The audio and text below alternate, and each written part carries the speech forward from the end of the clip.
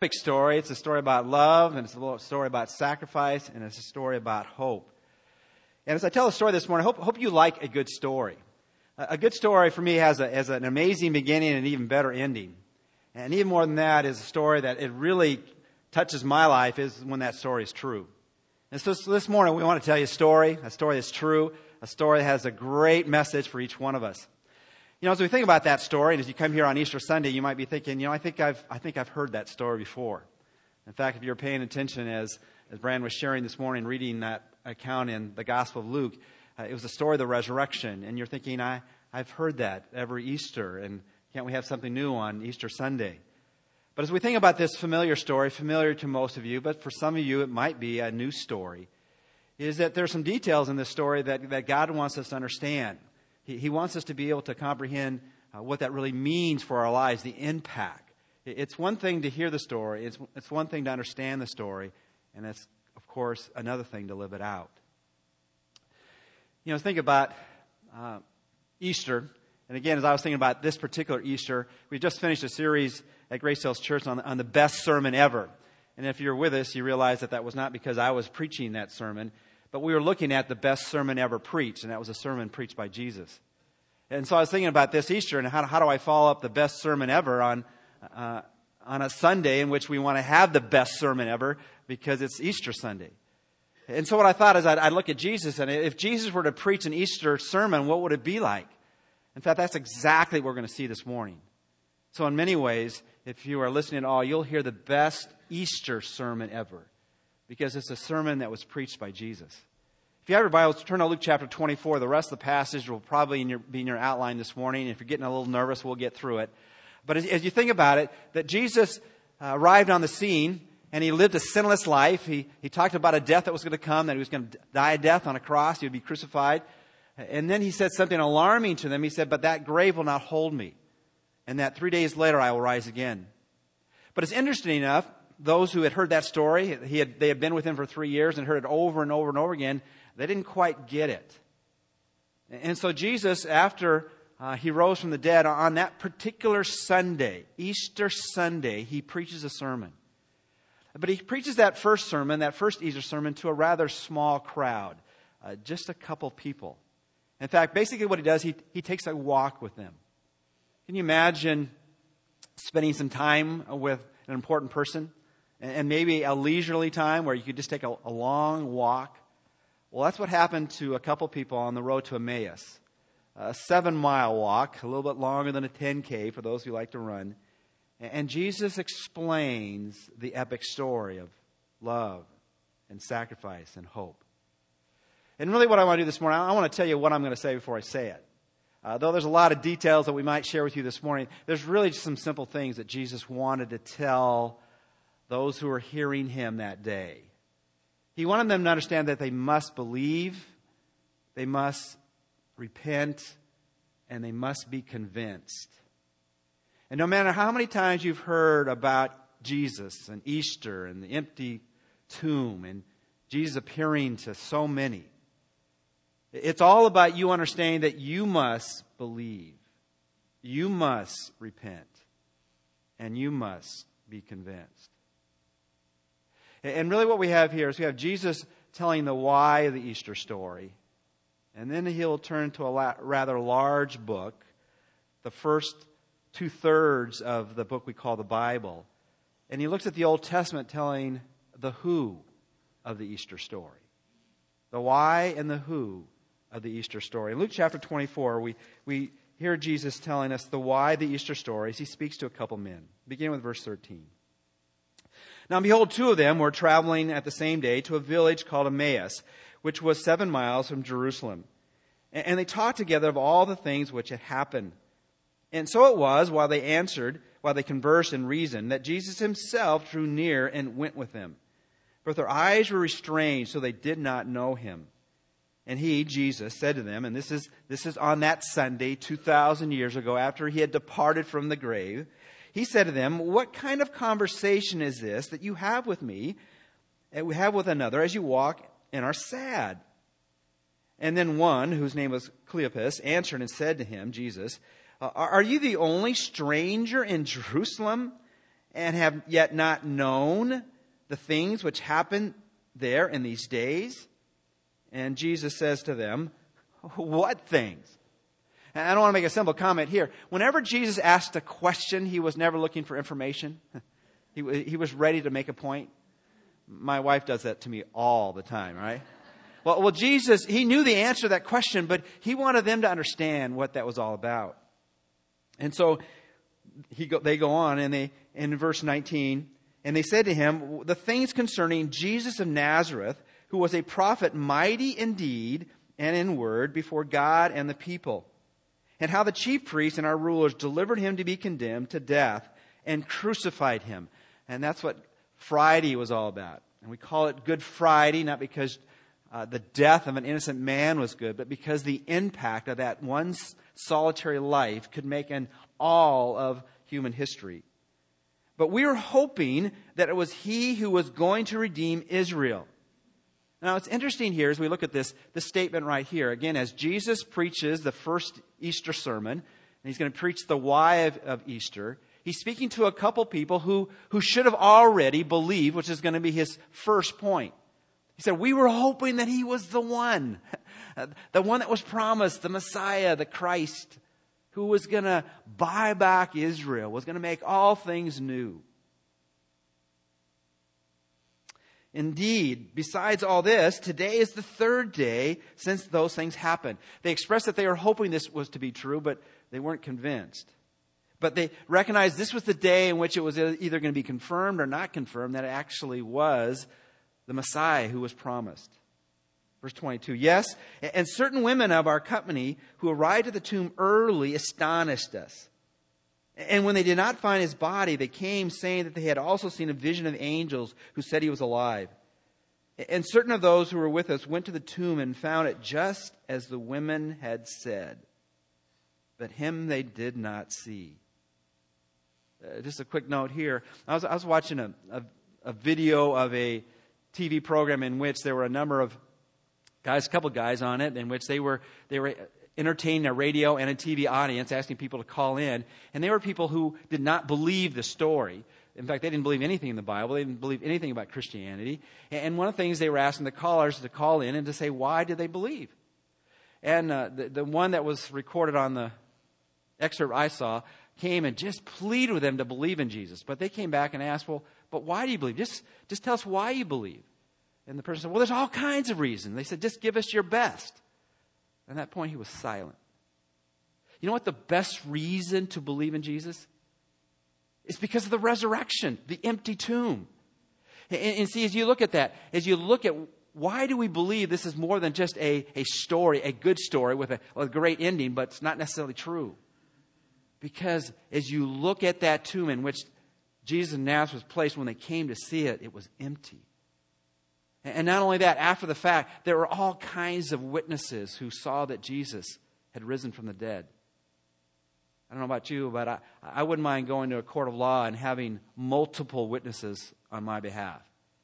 In fact, there's a record of 13 appearances of Jesus for 40 days after he rose from the dead. And at one time, there were 500 eyewitnesses. And so he was beginning to plead with them to understand what had happened, but they didn't get it. But it's interesting, when Jesus appealed to their reason for their faith, it wasn't based on his resurrection at this point. It was another main reason we ought to believe. And that's because of what has been said in the past about Jesus in the present, which is true now in the future. He goes on in verse 25. Then Jesus said to them, "O foolish ones, and slow of heart to believe in all the prophets have spoken." Why do we believe? It's not only because of the resurrection, because of the fulfilled prophecies in the Old Testament. Everything that was said in the past came true in Jesus. Ought not the Christ to have suffered those things and to enter into his glory? What's the why of Easter? It's not just simply knowing the events and putting them in some kind of orders. Understand that Jesus did that to call us to that point where we have to decide. We have to decide whether this is true or not true. We have to decide whether we believe or we don't believe. We have to decide whether we're going to trust in him as the one who is going to be the Savior, the one who deals with our sin, or reject it. One of the things I always do when I watch a movie, and one of those kind of amazing movies like, I don't know, like X-Men or Transformers, and I'll always turn to Alice right in the middle, and I go, is this a true story? And she gives me that look every single time. This is a true story. And Jesus appealed to their mind, not just to their passions or their wishful thinking. You should have believed all that was in the prophets concerning me. The Easter story, the why, is it. Jesus called people to believe.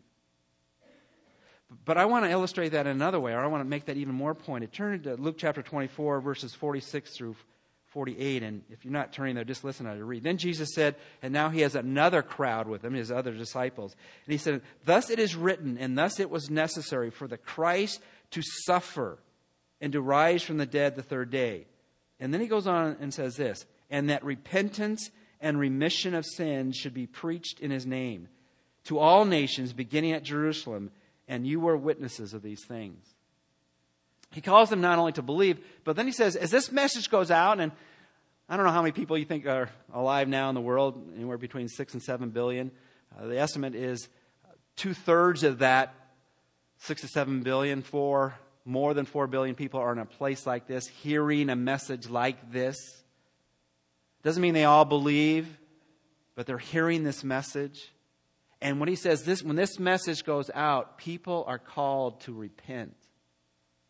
Now, repent is a very biblical word. It's kind of a religious word. What do you mean by repent? Well, the word is really simple. It really means literally to change your mind. And even more practically means change your direction. Have you ever gone over down the 555 freeway toward Newport and even at the Costa Mesa area, and if you get off by the fairgrounds, and then maybe you're in the fairgrounds and you come back toward the freeway, you have to make a decision if you're not going to go on the freeway. You decided to turn on right before the freeway is there. You can only go one of two ways. But if you go the opposite way, it's the wrong way because it's a one-way street. Well, I got that figured out because I came off that way. It was a one-way street. And then I go across the other side of the freeway, and I'm thinking, I can go either way now, left or right. Well, I went right the way I went before, but I found out that no, on the other side of the freeway, you have to make a left. You ever been on the wrong way of a one-way street? That's what repentance is all about. It's coming to that point in your life that, I'm going down the wrong path. And the message of Jesus, the why of Easter, is that you got to decide, hey, do you believe or do you not believe? Is this true or not true? But even if you believe it's true, are you going to change your ways? By saying, God, I want to go your way, not my way. That's the why of Easter. But many of you have come to that point, and you understand that you've heard that. You might not have done that, but you've heard that. But as we look at the greatest Easter story ever preached, each Easter message ever preached, Jesus went on, he said, I want you to be convinced. And that's when he now turned to the Old Testament. And he said, this tells us the who of Easter. In Luke chapter 24, verse 27, Jesus writes this, and beginning at Moses and all the prophets, he expounded to them all the scripture, the things concerning himself. And the same idea in verses 44 and 45, he said to the other disciples, then he said to them, these are the words which I spoke to you while I was with you, that all things must be fulfilled, which were written in the law of Moses and the prophets and the Psalms concerning me. And he opened their understanding that they might comprehend the Scriptures. Before you can comprehend something, you must understand something. And before you give your faith to someone, you better know who you're putting your faith in. And before you change your directions, you better know which direction you're going to be headed. And so what Jesus did on that Easter Sunday, that Resurrection Sunday, he appealed to them to make sure they understood who he is. When we call people to follow Jesus Christ, to become Christians, little Christs, people who are convinced that he is the one to trust in completely for their life, is we want people to know who Jesus is. It's interesting, as you read this account, when they said, have you not heard what's happened in Jerusalem? Jesus of Nazareth? Why didn't they just say Jesus? Because there were a lot of people named Jesus in that first century. They wanted to make sure this stranger who they didn't understand was Jesus at that moment, that it was Jesus of Nazareth who they were talking about. Who is this Jesus? For us to believe and repent, we must be convinced of who he is. And Jesus appealed to the Old Testament.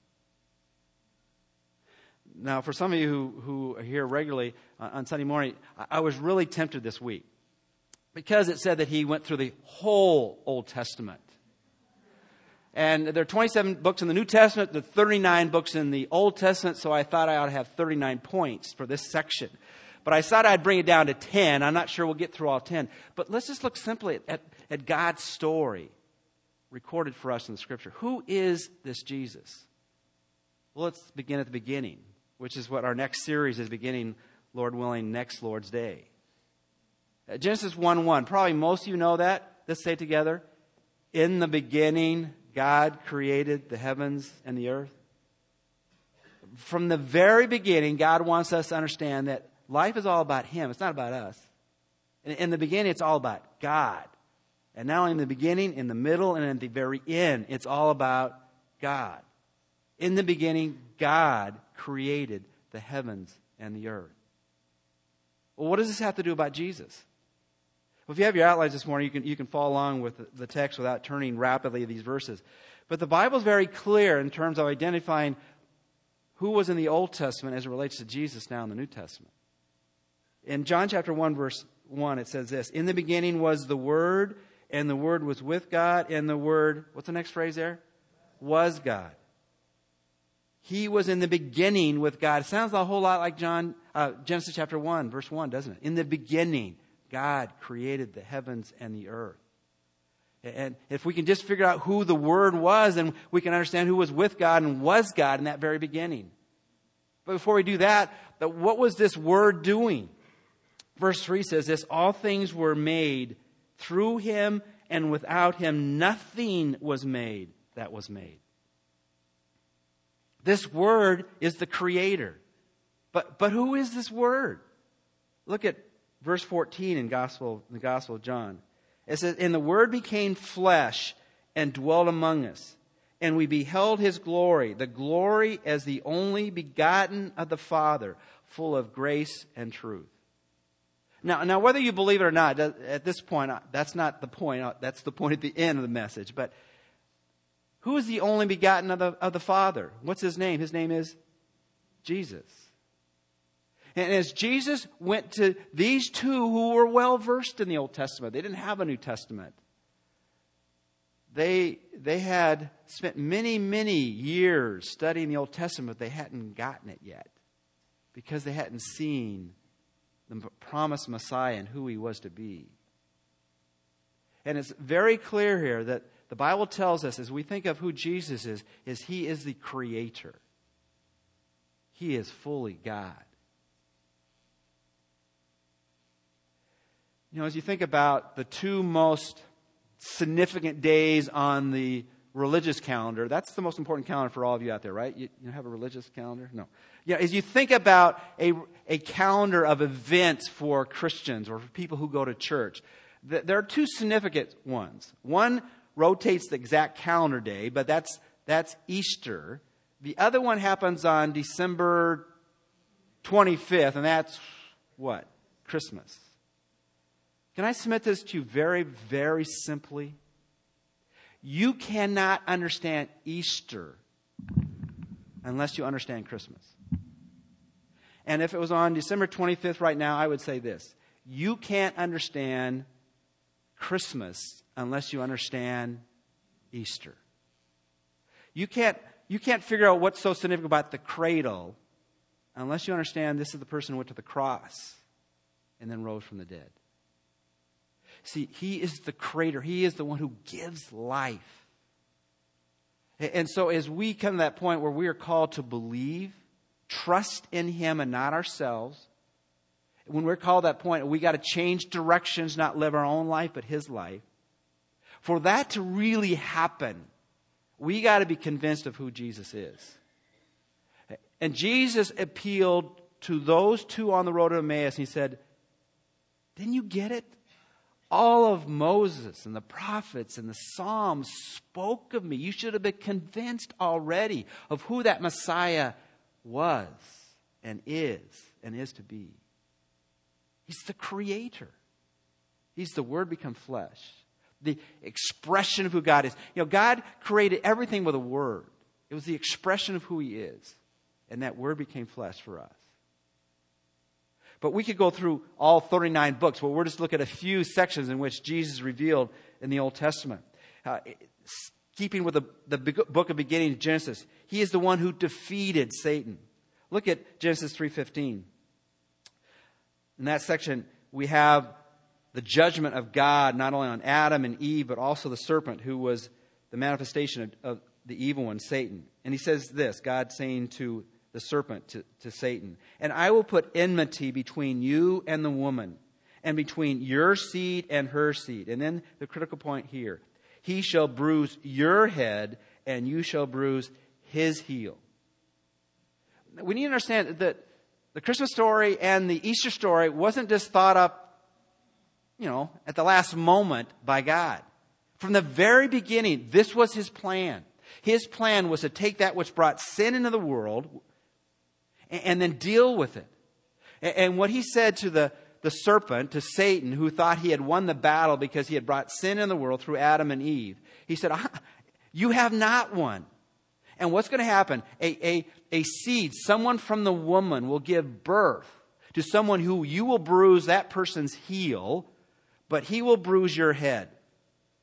Now, let me ask you, if you were going to get hit, would you rather get hit in the heel or would you rather get hit in the head? I'd rather get hit in the heel. And what happened, He said, there's going to be a fatal blow given to the evil one. And so as we think of Jesus, who some see as a martyr, as someone who was righteous and somehow got condemned, and we can feel sorry for what happened, the greatest teacher. No, this was exactly God's plan. And in fact, in Hebrews chapter 2, verse 14, it says this, inasmuch then as the children have partaken of flesh and blood, He Himself likewise shared in the same, that through death He might destroy him who had the power of death, that is, the devil. Let me put it very bluntly here. As we think the significance of Easter, as Jesus was calling those two to believe and to repent, He was saying, what's most important in life is to settle what happens after life. What does it gain a person if he gains the whole world and yet loses his soul? What's going to happen to you? What's going to happen to me when this life ends? In my profession, I have opportunity at times to visit people when they bring birth to new life into this world. But probably more often what I have experience of is of being there when loved ones see loved ones leave this world. And I almost every time say this, we think more about life at death than any other time in life. Everything else that was so important in life just doesn't seem that important anymore. Because that person we care about is no longer there. And the greatest hope and comfort I can give is not just bringing back cherished memories. But if that person knows the one who's defeated the evil one, dealt with sin in their life, then I can promise that this is just the end of this chapter. And there are many chapters to come. Because He's the giver of life. Let me ask you, is Jesus your creator? Are you convinced that He's the one who's defeated the evil one for your life? Has He been the one who's answered the question whether when you die you'll be going in a destination that's filled with joy and the promise of life? I have to admit that many years ago, when I was a lot younger than I am now, I finally came to the point in my life, I want to know what happens when I die. I want to know if there's hope after this life. Jesus broke up a funeral this way. He said, I'm the resurrection and the life. He who believes in me shall live even when he dies. But then He asked the question, do you believe this? And that's where each one of us have to come to that point. Do we understand the why of Easter for us? Are you convinced that He's the Creator? He's the one who defeated the evil one? Quickly. Thirdly, He's the acceptable sacrifice. Right after Adam and Eve got thrown out of the garden, we have new life coming into this world. Cain and Abel were their first two children. And we have here an interesting, the beginning of sacrifices. And in the process of time, it came to pass that Cain brought an offering of the fruit of the ground to the Lord. Abel also brought of the firstborn of his flock and of their fat. And the Lord respected Abel and his offering. But He did not respect Cain and his offering. And Cain was very angry, and his countenance fell. And the story is very simple. There were two offerings given, one by Cain and one by Abel. One was a blood sacrifice, and one was a sacrifice of the garden. And God only accepted one, and the other He rejected. It says in Hebrews 11:4 that one was acceptable. By faith, Abel offered to God a more excellent sacrifice than Cain, through which he obtained witness that he was righteous, God testifying of his gifts, and through it, he being dead still speaks. And what is Abel's message to us? That there's only one acceptable sacrifice. And see, as we look at Jesus, Jesus is the fulfillment of all the sacrifices of the Old Testament. When Moses came on the scene, they had daily sacrifice, both through the morning and through the evening. And there was the great sacrifice at the Day of Atonement. But as you think of these sacrifices, one thing they had in common, they had to be repeated over and over and over and over again. And as we think about all that would happen in the Old Testament, we need to understand that it speaks of Jesus because He was going to be the acceptable sacrifice. See, when we face God, we can try to face God making us acceptable to Him on our own terms or by His terms. And let me tell you, when we face God, we better be on His terms. And Jesus is the fulfillment of that because He was the acceptable sacrifice. See, Jesus said all the Old Testament speaks of Him. Well, how about another familiar story? Have you ever heard the story of the ark? You heard the question: how did Moses bring on the animals on the ark? 2 by 2 by 2. No, Moses didn't put on the animal. It was Noah. Okay, anyway, but the story of Noah. There's Noah on the ark, and what we have here is He is the ark of salvation. Look at Genesis chapter 6, verse 8. It says, "But Noah found grace in the eyes of the Lord. And God said to Noah, the end of all flesh has come before me, for the earth is filled with violence through them. And behold, I will destroy them with the earth. Make yourself an ark of gopher wood. Make rooms in the ark and cover it inside and outside with pitch." A familiar children's story out of the Bible, making the ark for the rains that were to come. But in 1 Peter chapter 3, verses 18 to 20, we have both verses. But let's look at the larger passage. We have this written: "For Christ also suffered once for sins, the just for the unjust, that He might bring us to God, being put to death in the flesh, but made alive by the Spirit. By whom also He went and preached to the spirits in prison, who formerly were disobedient, when once the divine long-suffering waited in the days of Noah, while the ark was being prepared, in which a few, that is 8 souls, were saved through water." And I make this point very simply because it's quite possible Jesus would have said this to the two men from Emmaus as he went through the Old Testament, the law of Moses, the prophets and the writings, the Psalms. He might have gone back to the story of Noah and the building that ark. And as Peter made reference to that in one of his books of the New Testament, he said, you need to understand what that ark did. It saved the people through the judgment of the water. But only 8 were rescued. You ever been on a cruise or been on a cruise ship? They have some things on the sides of that boat. In fact, before you go, they'll have this process by which they tell you how you can survive a crash in the middle of the ocean. And part of that is to get the people their life jackets on, but they want to get them into the lifeboats. And so you miss the whole point of the story of Noah and the ark if you don't understand that that was a picture of who Jesus is. That Jesus is the ark. He's the lifeboat. He's the one who came to rescue us from God's judgment. You know, what's interesting about that story of Noah, and so often we forget this, you wonder, why did only 8 get rescued? Because everyone else refused to believe and to repent. Well, maybe they didn't hear the message long enough. Maybe they didn't hear it. Maybe they needed to hear it many more times before they would be convinced. You know, it says of Noah that he preached for 120 years before the ark was completed and the judgment of God came. How many years do we have to live? Some die very young. Some get the joy of living a long, maybe even relatively prosperous life. They get to 70 years, 80 years, 90 years. Some reach the century mark. Very few people last for 120 years. And yet for 120 years, they refused to see that God was going to provide rescue for them.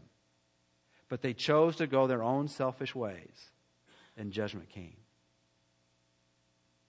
You see, as we think about Easter, Easter is a good news story, but there's some bad news. For those who refuse to respond to the points that Jesus made. We must believe, we must repent, we must be convinced. Who is Jesus? He's the Creator. He's the one who defeats Satan. He's the only acceptable sacrifice. He is the ark of salvation. He's the lifeboat. He's the Passover lamb. We have in Exodus chapter 12, verses 21 through 23, the challenge for the people of Israel to apply the blood to their doorposts. So when the angel of death came, that they would pass over judgment upon the people who had believed in the sacrifice that was given, the lamb that was sacrificed in behalf of rescue. But in the New Testament, it speaks of John the Baptist in reference to Jesus. In John chapter 1, verse 29, the next day John saw Jesus coming toward him and said, "Behold, the Lamb of God who takes away the sins of the world." See, we need to look at the Old Testament as a picture again of what Jesus was going to do completely. Every year, Passover was repeated in remembrance of what God had done. But Jesus would be the one who wouldn't just cover their sins, but He is the one who can forgive us our sins. In Exodus chapter 16, verses 11 and 12, we have the story of the manna that was sent from heaven. And it here makes reference that Jesus, He is the bread of life. And the Lord spoke to Moses, saying, "I have heard the complaints of the children of Israel. Speak to them, saying, at twilight you will eat meat, and in the morning you shall be filled with bread, and you shall know that I am the Lord your God." Why did God provide for the people of Israel for 40 years in the wilderness? Because He wanted them to know more than anything else that He singularly was the true God. But they missed the point if it was just simply a great story recorded in the past. Because Jesus is the bread of life. In John chapter 6 it says this, "Do not labor for the food which perishes, but for the food which endures for everlasting life, which the Son of Man will give you, because God the Father has set His seal on Him." You know, we spend all of our life trying to survive. And that's part of what God has given us. He's given us the blessing of work, though work is work. It's a 4-letter word. But there's got to be more to life than just going through life. I was reading a story, the other day, it was a story about a recent graduate of Harvard. He had just finished graduating, and he got into a taxi cab, and the taxi cab said, "Hey, how are things going?" He says, "Great. I'm a graduate of Harvard, class of 2011. I can't wait to see what the world has for me." And the taxi driver turned, he said, "That's great. My name is Mitch. I'm a Harvard graduate of 2009. Who knows what the world has for you?" But do you know what the next world has for you? For the bread of God is he who comes down from heaven and gives life to the world. And they said to him, Lord, give us this bread always. And Jesus said to him, I am the bread of life. He who comes to me shall never hunger, and he who believes me shall never thirst. Who is this Jesus of Easter? He's the Creator. He's the one who defeats Satan. He's the acceptable sacrifice, the only acceptable sacrifice. He is the ark of salvation, the lifeboat. He is the Passover Lamb of God. He is the bread of life. He is the crucified one. In Psalm chapter 22, verses 14 through 18, it basically mirrors the gospel account in John chapter 19, and verse 23 and 24. Just reading the John account. Then the soldiers, when they had crucified Jesus, took his garments and made 4 parts, to each soldier a part, and also the tunic. Now the tunic was without seams, woven from the top in one piece. They said therefore among themselves, let us tear it, cast lots for it, whose it shall be, that the scripture might be fulfilled, which says, they divided my garments among them, and my clothing they cast lots. But in the Psalm 22 passage, it speaks about his feet being pierced and hanging on a tree. Do you know that when that psalm was written, hundreds and hundreds of years before Jesus went to that cross, that form of capital punishment had not even been invented. Israel did not even become a province of Rome until 63 BC. And yet God had always had it in his plans for the Messiah, the Christ, Jesus, to suffer. Which was counterintuitive then as counterintuitive now. How can God become man and be willing to suffer the physical pain and the mocking and the scourging of those who rejected him? He did it because he loved us. Who is this Jesus? He's the one who's the bread of life. He's the crucified one. And finally and quickly, he's the one who paid the penalty for our sins. In Isaiah chapter 53, verses 5 and 6, it says, but he was wounded for our transgressions. He was bruised for our iniquities. The chastisement for our peace was upon him. And by his stripes we are healed. For we are like sheep, have gone astray. We have turned every one to his own way. And the Lord has laid on him the iniquity of us all. Most of us heard the story that Jesus died on the cross for our sins. But what does that mean? What does it mean he died on the cross for our sins? I mean, there were thousands of Jewish people who were crucified on a cross. Well, what it means is he died in our place. He took the penalty that we justly deserved. In Romans 6 it says, for the wages of sin is death, but the free gift of God is eternal life in Christ Jesus our Lord. What are wages? Those are things that you get for what you do. And if you work well, you get paid well.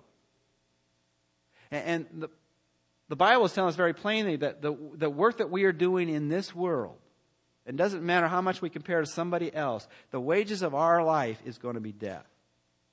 And when we say that Jesus died on the cross for our sins, he took what we deserved for our lifestyle, which is death.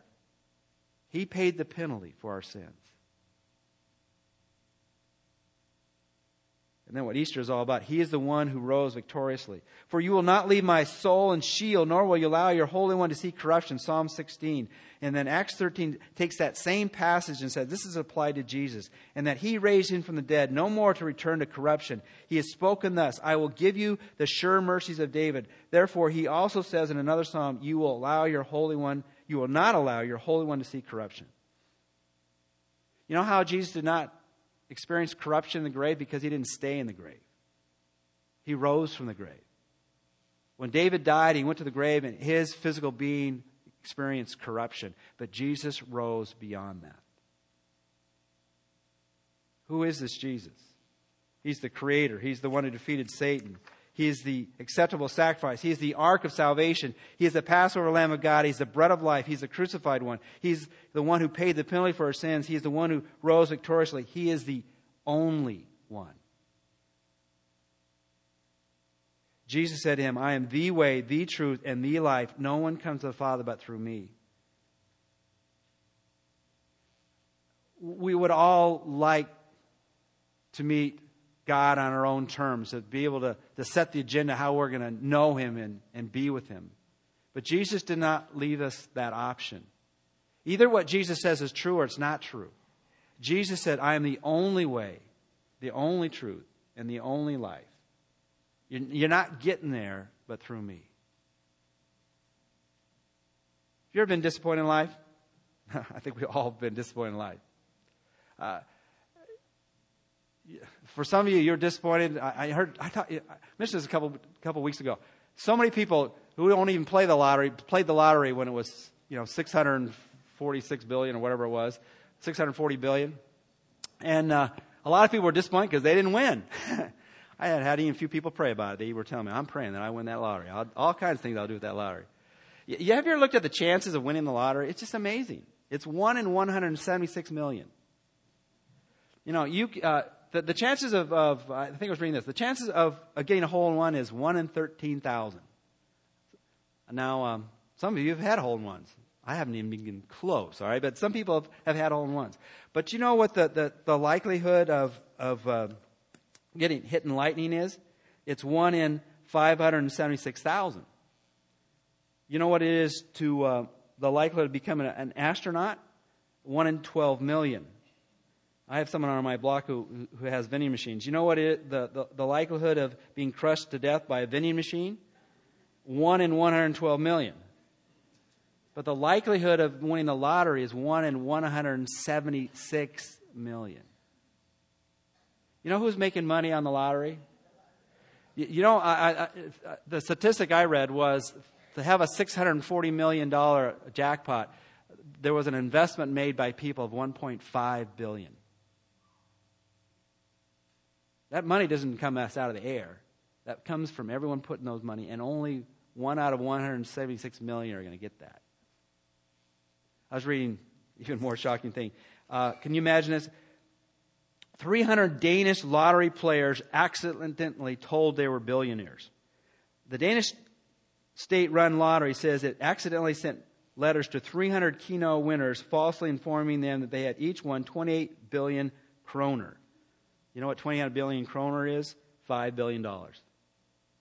And then they had the happy experience of writing them a letter and saying, "Sorry, you got nothing." And they said, well, it's amazing. Some of them were kind of furious about that. Now, we can be disappointed in all kinds of things here on this life. But there's one place you don't want to be disappointed. That's when you face God. And you have to stand before Him and say, "God, will you accept me?" See, this is what Easter is all about. That we would believe, that we would repent, and that we would be convinced. Are you in the Easter story? We can hear it, but we're really not in it until we believe, we repent, and we're convinced. I want to give some of you this morning an opportunity to do that. I want to give you the opportunity to get in the Easter story, to be part of God's eternal plan, to come into a relationship with Him. It's all about having a relationship with the living God, who promises much more than any lottery could ever give you. The other statistic I read, 80% of people who win the lottery are bankrupt within 5 years. This is so much better return on investment when God deals with your sin. Every head bowed and every eye closed. If you'd like to get in on Easter, to experience the life that only God can give you, if you'd like to experience forgiveness of sin and a life that He can lead, would you just raise your hand at this moment? No other hand looking around. If you'd really like to know Christ in a personal way. When I pray this prayer, a number of you, I want you to pray this and really mean it in your heart. Dear Lord Jesus, I believe in you. Forgive me of my sins. I turn from living my own life to turning to live for you. I'm convinced that Jesus is all He said He is. I want to follow Him with all of my life. In Jesus' name I pray. And all God's people said, amen. If you made that prayer for the very first time and like to find out more about what it means to live for Christ, on those bulletins that we shared with you in the beginning, there's a response card. Just put your name on the fact. We'd like everyone to put their name on. I'd like to pray for each one who comes each Lord's Day. And just put a cross on the back. And we'll try to get you some material that would be really helpful. Today is a great day of celebration. And as we continue to celebrate Easter, we invite you as we give unto the Lord this morning, and then as we continue to worship Him through song, to remember that God is good, and God is good forever.